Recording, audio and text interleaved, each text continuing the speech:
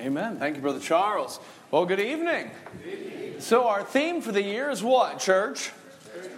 Church matters. Let's say it all together. Our theme for the year is? Church matters. And simply put, if church matters, then it matters how we church. It matters how we church. If you look at the New Testament, the Bible tells us in at least 59 different places in the New Testament alone how we are to relate to one another as brothers and sisters in Christ. In other words, we're not left to just kind of make this thing of church work for us. We have overwhelming clarity from God's Word about how we are to work and worship together for the glory of God. And so last week we looked at the most foundational command.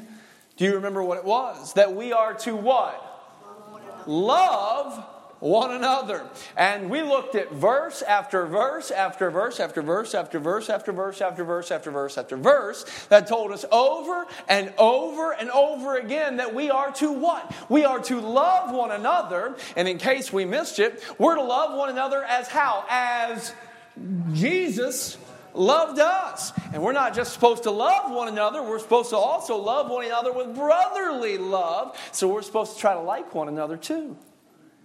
And we see it over and over and over again. And why is that so foundational? Really, because everything else we're going to talk about in this study, about the one another's of Scripture, is going to flow from this one of loving one another. To love one another, remember, means to live seeking the highest good for another without expectation of return. And this naturally leads to a multitude of applications. Like glue, we said last week, love is only profitable when it's applied. Or it's only valid, really, when it's visible. It's not theoretical, it is practical. And so we're going to look at some of the ways that this love is practically lived out in some of the other one another's. And tonight, we're going to look at the command in Bible that we are to prefer one another, or we are to esteem one another better than ourselves. Now, from the very title of the message, you recognize that this is certainly not a natural thing. This is not something we come by naturally, but it is a necessary thing if we are going to be the church that God wants us to be. And so let's consider this evening that we ought to prefer one another. I want us to note first this morning, or this evening, whatever it is at this point, the humble appreciation of one another. What does it mean to prefer one another, to esteem one another better than ourselves? Well, it involves, first of all, a humble appreciation of one another. You remember Romans 12:10, we read it earlier. The Bible says, be kindly affectioned one to another with brotherly love, in honor preferring one another. Philippians chapter 2 and verse 3, we see, let nothing be done through strife or vainglory, but in lowliness of mind, let each esteem other better than themselves. And so what we find as we get started tonight, we find that really the crux here is a humble appreciation of one another. I think it's important as we start tonight to define our terms. What do we mean when what does God mean when the Bible tells us in Romans that we are to prefer one another? Well, it simply means that we are to put another before ourselves. That we're to put another before ourselves. What does God mean when He tells us to esteem one another better than ourselves? Well, that literally means is that we are to think of others and their needs as to be above our own. There is almost a superiority of that person and that need where we voluntarily place them above ourselves. And so we have a couple of different images that give us the same result. In preferring one another, what are we doing? We're taking another person and we're putting them before ourselves. And when we esteem another better than ourselves, what are we doing? We're taking another person and we're putting them and their needs above ourselves. In either regard, what is the qualification? We have to humble ourselves if we're truly going to appreciate them, prefer them, esteem them the way God tells us to. By the way, this is right in line with what Jesus teaches. Jesus teaches that greatness actually is. You'll remember in Mark chapter 10 and verse 42, Jesus called the disciples to him and said unto him, Ye know that they which are counted to rule over the Gentiles exercise lordship over them. So Jesus tells and the great ones exercise authority upon them. So Jesus is saying, you recognize that in the world, great people, they tell other people what to do. Great people have people serve them. You think of the people who are high up in politics. They have staff. They have security. They have people everywhere doing what? Supporting and serving them. Listening to their commands. You think about people high up in the business world. What do they have? They have people at rapt attention waiting to hear and do what the big guy says to do. Jesus said it's not a secret. Those that have greatness in the world, they exercise authority upon others. They have other people serve them. Verse 43, Jesus said, but so shall it not be among you. But whosoever will be great among you, what does Jesus say? Shall be your minister. And whosoever of you will be chiefest shall be servant of all. For even the Son of Man came not to be ministered unto, but to minister, and to give his life a ransom for many. And so it seems very foreign to our modern mind that I need to keep other people before myself, and I need to lift up other people above myself. But boy, this is exactly what Jesus taught us to do. And this is exactly the example Jesus left us. John 13 and verse 14, you'll remember this. Jesus told this to the disciples, if I then, your Lord and Master, have washed your feet,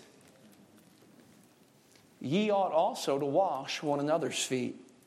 Now, beyond the fact that I don't want to wash your feet, because feet are fairly gross, even yours.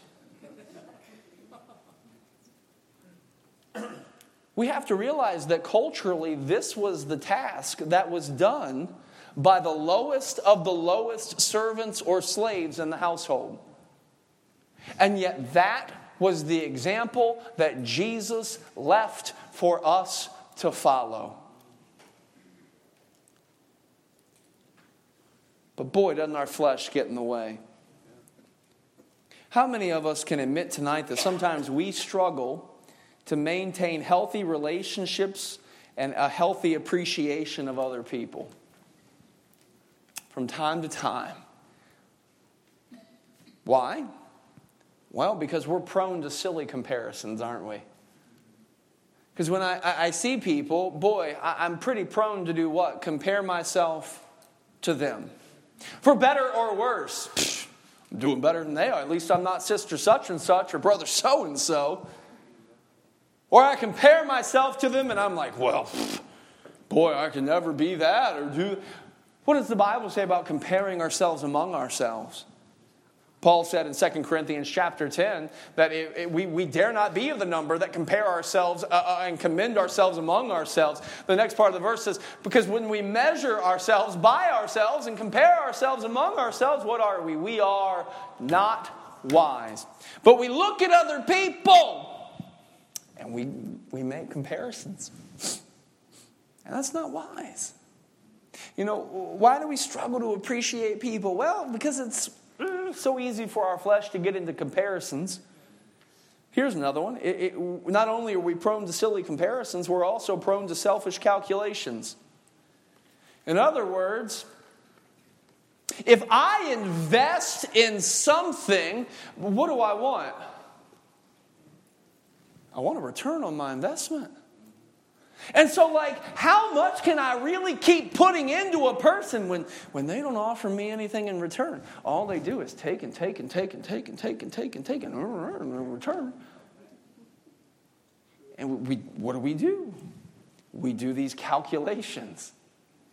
What will this benefit me? What will it offer me? At what point can I not afford to do this anymore? And so what do? We're prone to silly comparisons. We're prone to selfish calculations. And what happens? When we do those, they lead us to pride.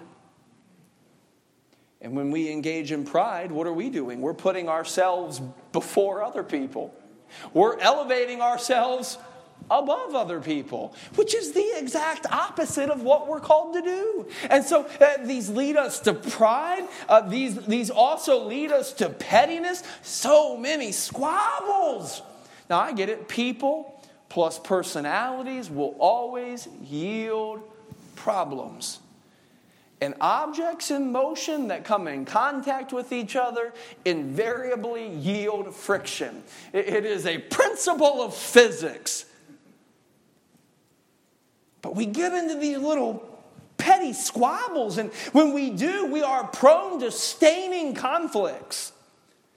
Conflicts that stain the name of Christ and even spread to other parts of the church or other people. And I'm going to tell you, when we realize we're doing it, when we realize we're comparing, when we realize we got the calculations going, when we realize we're harboring those little petty conflicts, do you know what we need to do? Stop. Stop. Stop it. We need to repent and get it right. Because that's not so much a commentary on the person we're comparing ourselves to, or the people we're working with who may not be giving us back in return, or the people we're in conflict with. That is commentary on my heart. It's commentary on me. And so I need to recognize it, stop it, repent of it, and get it right. We struggle to have a healthy, humble appreciation of other people where we truly take the people in the body of Christ and we prefer them. We put them before ourselves. We esteem them. We put them above ourselves. But the Bible clearly teaches that we are to value each member of the body of Christ. Whether they be rich, whether they be poor, whether they be many talent people, whether they be few talent people, we value every member of the body of Christ. And in humility, we are called to serve all of them like we are serving Christ. As you look at Christ, he delineates in the Olivet Discourse some of the standards of judgment by which he's going to bring there at his second coming at the end of the world. What do we find?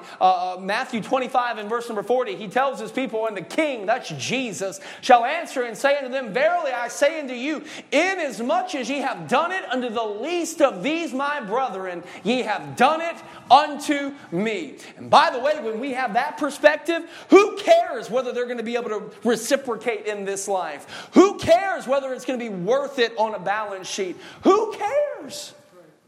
Because as much as we do it to them, we are actually doing it to the Lord. And so what do we find here? What do we find? That when we truly live with a humble appreciation of one another, prefer one another, put them before ourselves, esteem one another, put them above ourselves, you know what? We're going to find we're not going to really get all that out of whack if we feel inconvenienced. We're going to find we're not really going to get all that out of whack if we feel injured or if we feel ignored. After all, what are we? We are just servants. Others before self is the standard for church life. That's right. A humble appreciation of one another. Well, let's develop this thought a little bit more tonight. A humble appreciation of one another will invariably lead to a helpful assistance to one another. A humble appreciation of one another will invariably lead to a helpful assistance to one another. Philippians chapter 2 and verse number 4. We read verse 3, let nothing be done through strife and vainglory, but in lowliness of mind let each esteem other better than themselves. Verse 4, look not every man on his own things, but every man also on the things of others. Now I want to key in on that first word tonight for this point, that word look. Look is an important word to understand. The Greek word here is skopeo. It's the kind of the underlying word for which we get our English word scope. And think of it like a microscope or a telescope. What do those things allow us to do? They allow us to really focus in and bring to clarity details we would otherwise miss. When I look into a microscope, I can see details on the smallest things that I could never see with the naked eye. When I look through a telescope, I can see details on some of the biggest things that I could never make out with the naked eye. But I have got to scope in. So what does the Bible say? Look not every man on his own things. In other words, we're not to be scoping in on our own needs and things and burdens. And that's not what consumes us. As Christians, I am not to be consumed with myself. But look, scope in every man also on the things of others. And so we find here the idea that we're not just to see, but we are to look into, focus in on, direct our attention to, mark and contemplate the things of others. In other words, we ought to give attention to the issues that others face with the purpose of helping them. By the way, this is a big difference than being a busybody, which the Bible expressly rebukes. Being a busybody is being in other people's business and then spreading it or fomenting it.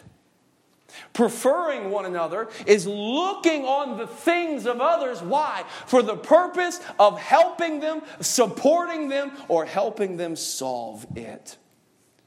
And so there's a huge difference between this and being a busybody. What this is a healthy concern and care for the members of the body. I don't think it's new news to anybody, but one of Paul's greatest, most well-loved analogies for the church is a body. We are the body of Christ. And he draws out this analogy in a pretty detailed way in 1 Corinthians chapter 12. Look at a couple of verses, beginning in verse number 20. Paul says, "But now they are many members, yet one body." Speaking of the different parts, many parts. I mean, we've got eyes, we've got nose, we've got ears, we've got mouth, we've got a chin, we've got fingers and toes and knees and bad backs and all sorts of things. They are many members, but they are one body. Verse 21. Bible says, "The eye cannot say unto the hand, I have no need of thee, nor again the head to the feet, I have no need of you." Verse 22, "Nay, much more those members of the body which seem to be more feeble are necessary." Look with me, jump if you would to verse 25. Why did God design the body this way? Well, simply that there should be no schism in the body. There should be no division. There should be no conflict. God designed it that way so that we would need one another, so we would be drawn to one another, that we would honor one another, that we would help one another, that there be no schism in the body, whether the members should have the same care one for another. Look what it says, verse 26. "And whether one member suffer," what happens? "All the members suffer with it. My back hurts." We're tearing out the back deck, and I'm getting old. My new favorite phrase is, whatever you do, don't get old. And I woke up this morning, man, my back hurts, my legs hurt. I may or may not have been jumping in the church dumpster the other day, kind of packing it down, and I may or may not have clipped the side of the dumpster, so I got a bruise about that big on the back of my leg. George, it's not good, man. It's not good. But here's the thing. Just because my back hurts, the rest of my body is not like, oh, that's the back's problem. No, when one member hurts, we all hurt.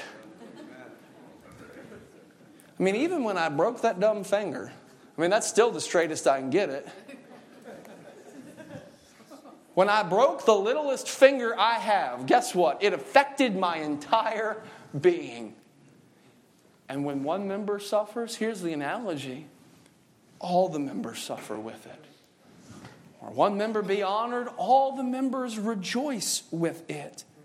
You ever think about the fact that none of your body parts are really able to care for themselves? Even like your hand, which is really dexterous. The hand, you ever tried to wash your hand with your hand? The hand can't even wash itself.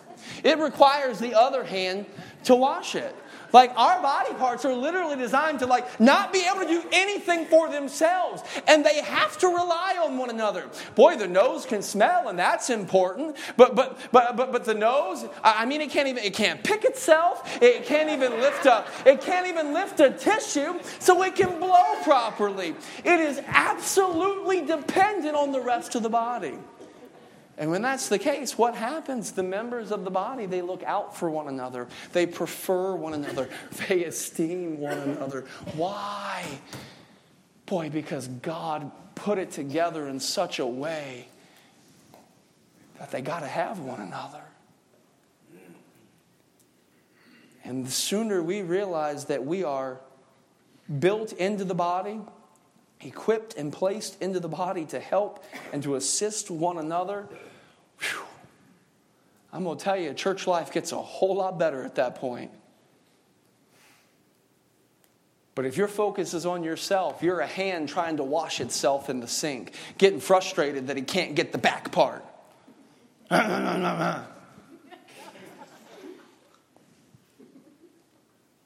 not about you. It's not about you. It's not about you.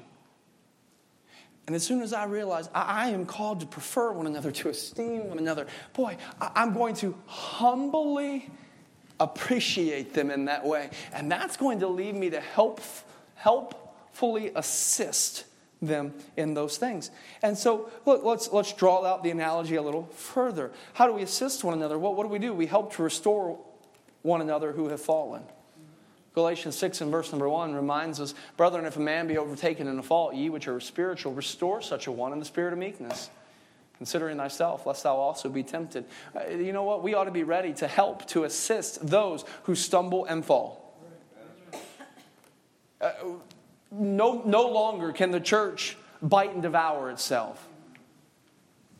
Someone said that the church is really the only army that shoots and devours its own wounded. And it ought not be the case. When a brother or sister falls, we ought to be ready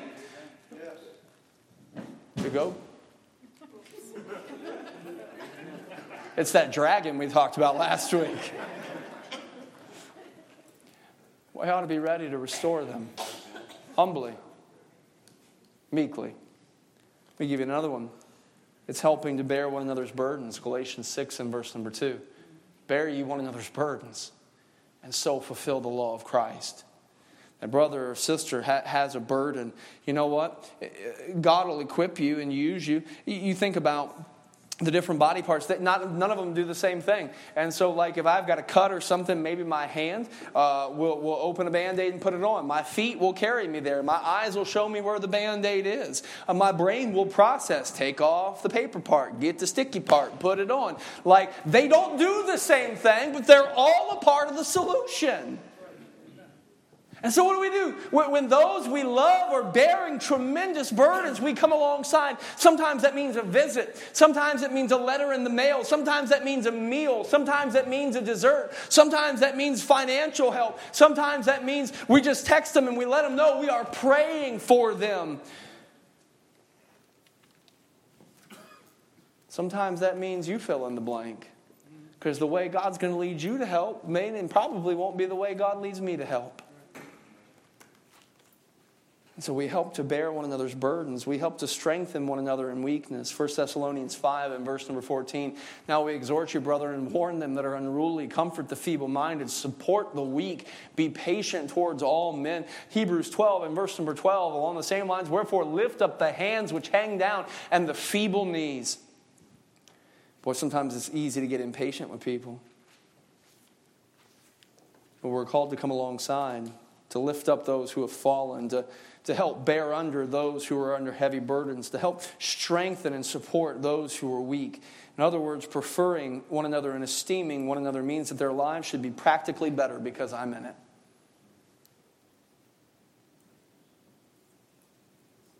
So we see, first of all, a humble appreciation of one another.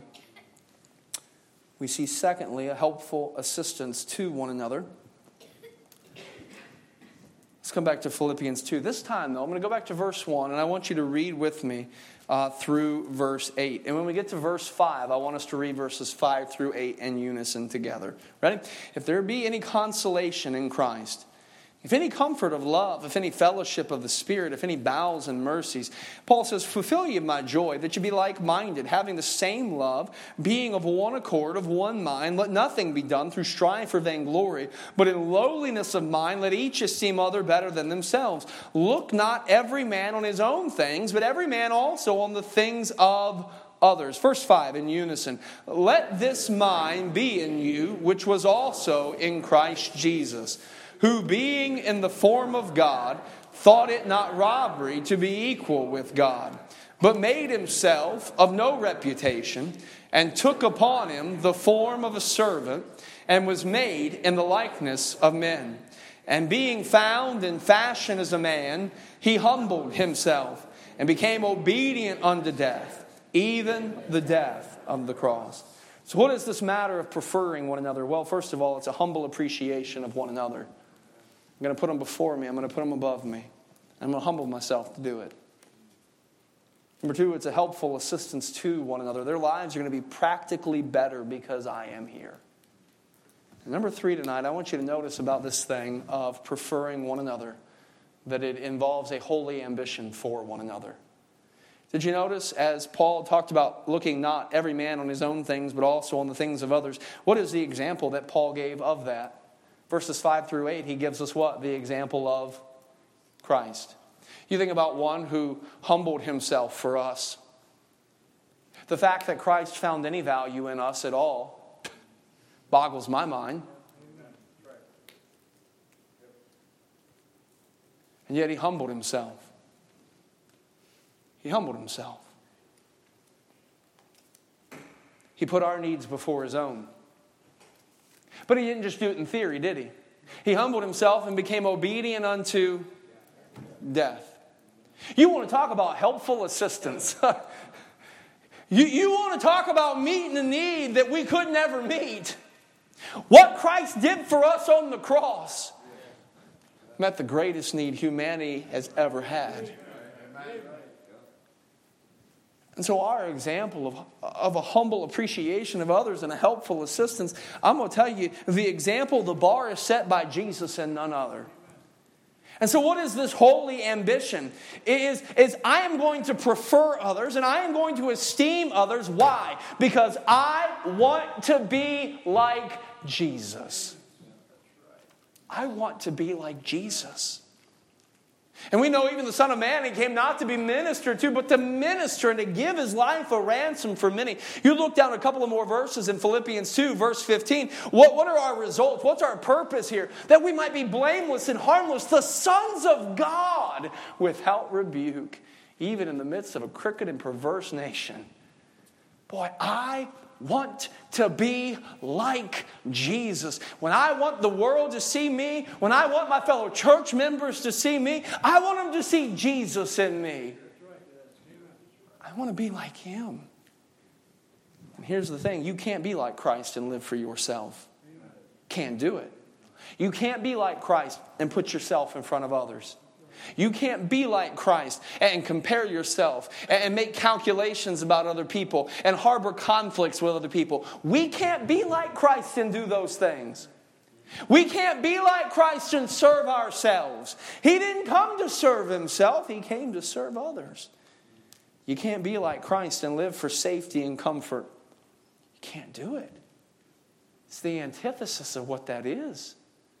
I love Paul's testimony in 2 Corinthians 12 and verse 15. He said this, I will very gladly spend and be spent for you. Though the more abundantly I love you, the less I be loved.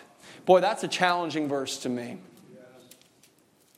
Because I'm often quick to say, well, no more pearls before those swine. I mean, that's biblical after all. Paul said, no. I will very gladly spend and be spent for you. Even though the more I love you, the more I do, the less you love me. I prefer others. I esteem others because I want to be like Jesus. Can I tell you the other side of that? We talk about this holy ambition, not only because I want to be like Jesus, because I want others to be like Jesus too. And you see, it is only when the church functions as it ought. It is only when I prefer you and you prefer me, and I esteem you and you esteem me, and we prefer and esteem one another. What happens?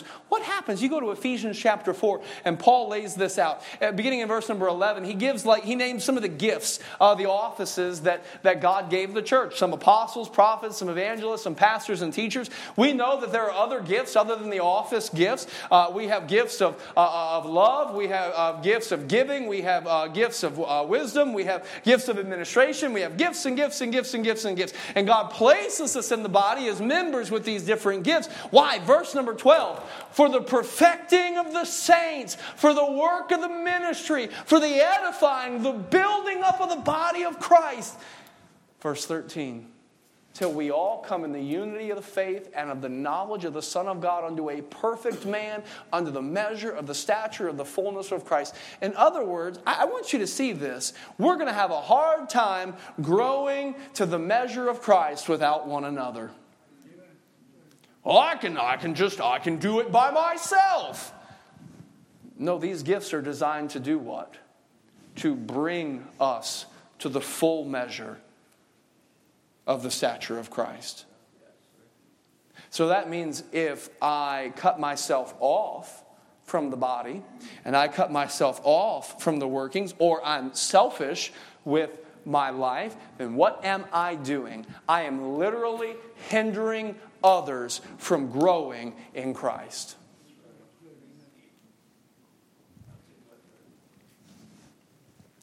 The church suffers when we're not all engaged, doing what God has given us to do.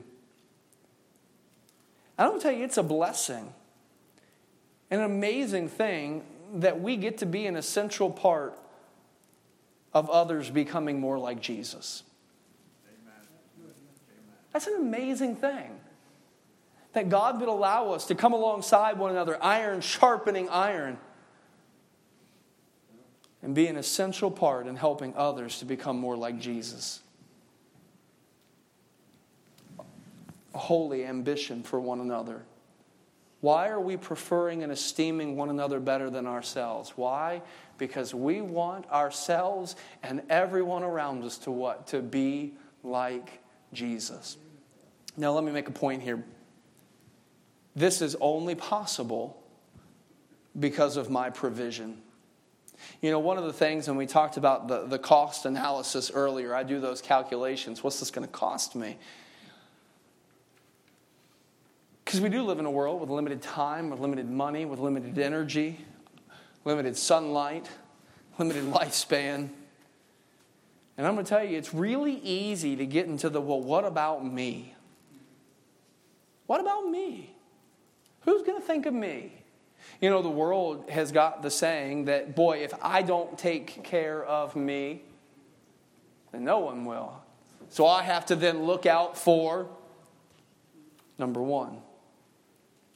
But you know, when we get into that rut, what about me? Who's thinking of me? Who's going to take care of me? Nobody's preferring me. Nobody's helping me. Nobody's recognizing me. Nobody's honoring me. Nobody's esteeming me. I'm not getting what I need. And so I have to take care of myself because no one else will. Here's the thing, though. Ultimately, whose job is it to take care of you?